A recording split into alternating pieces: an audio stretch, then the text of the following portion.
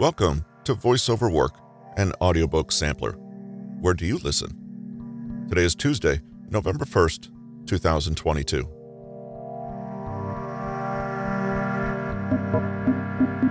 Peter Hollins has a new book out and soon a new audiobook entitled The Brain Mechanic: How to Optimize Your Brain for Peak Mental Performance, Neural Growth, and Cognitive Fitness. In today's audiobook Spotlight feature, we bring to you a section of that book entitled Get Moving, which details the links between neurofitness and physical fitness and how to use one to improve the other. Thanks for joining us today.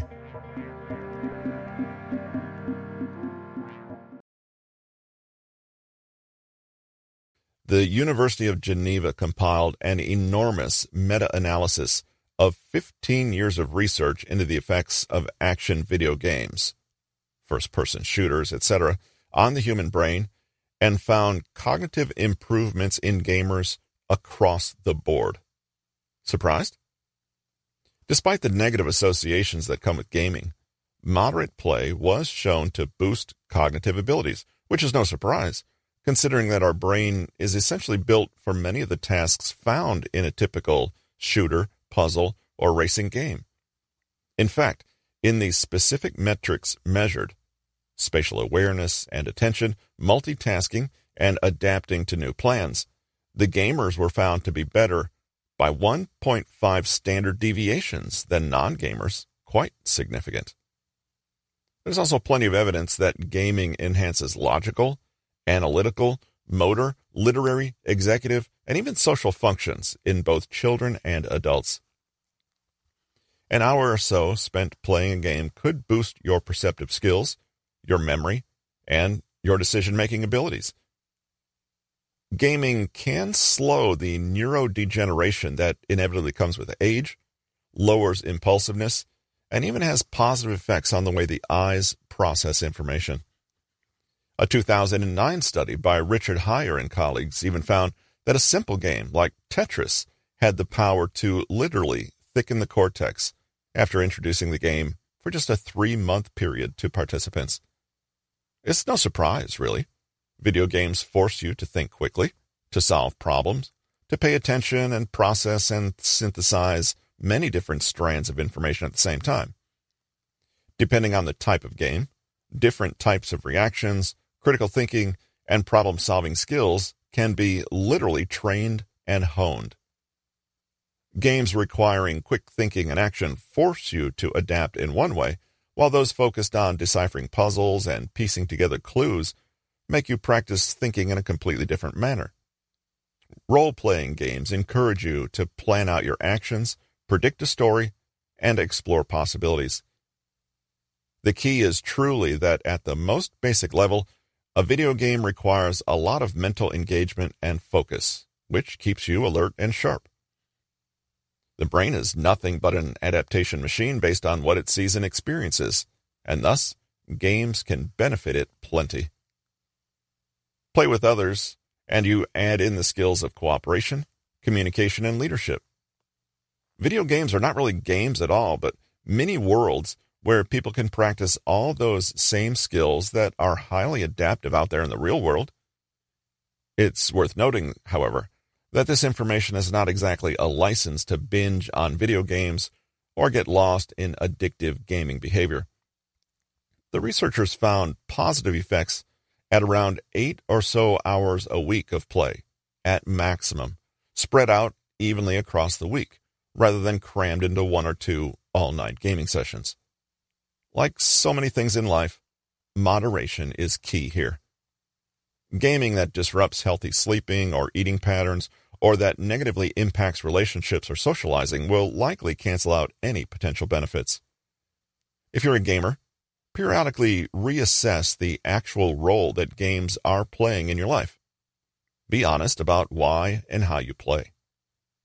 Do you use the games to procrastinate? Or do you feel compelled to game to escape responsibility or avoid the rest of your life? Gaming can reduce stress, but if it's your sole defense mechanism, it can start to hinder rather than help. We live in a hyper-stimulated and addictive world filled with distractions. Is your play helping you unwind at night or making you a wired-up, antisocial insomniac? Are you able to take breaks and relax in other ways that don't require a screen? Set a limit to how much you play and monitor yourself regularly to make sure you're using gaming as a tool for development and relaxation rather than a drug to numb yourself or escape. Ask how you feel before and after a game. Check in with your body and your mental state and act responsibly according to how you feel. Consider changing up the kinds of games you play as well, or recruit friends and family to play with you to make it a social activity. Take breaks, don't slouch, and try to avoid pairing gaming with other unhealthy or addictive habits like snacking on junk food or drinking. As we've already seen in the previous section on dopamine, gaming is one potential behavior that has the potential to turn addictive and compulsive. Not all games are created equal. Be honest about your gaming habits and answer the following questions. Do you find yourself playing for a lot longer than you planned to, almost as though you couldn't quit? Do you find that you feel angry, miserable, anxious, or wired after gaming in a way that takes a while to wear off? Do the people around you comment or even complain about your gaming behavior? Do you shirk duties and responsibilities in order to game, or find that you can't help but play when you should be doing something else? Do you find that you game almost automatically, and sometimes without even a sense of enjoyment? If you answered yes to the above questions, chances are that gaming is not a harmless relaxation exercise. Try to dopamine detox described in an earlier chapter and see if you can recalibrate your habits around gaming. Try another game, take a long break, or limit your daily game playtime.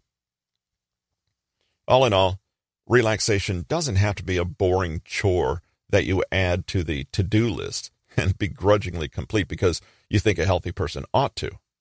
In fact, this is precisely not the point. If video games honestly help you relax, play away, knowing you're using that time to chill out and train your brain at the same time. The Brain Mechanic: How to Optimize Your Brain for Peak Mental Performance, Neurogrowth, and Cognitive Fitness. Written by Peter Hollins, narrated by Russell Newton. Copyright 2022 by Peter Hollins. Production copyright by Peter Hollins.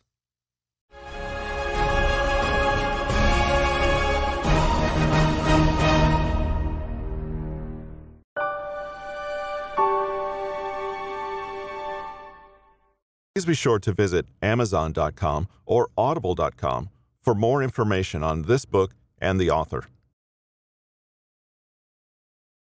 Show notes and further information can be found at RussellEricNewton.com.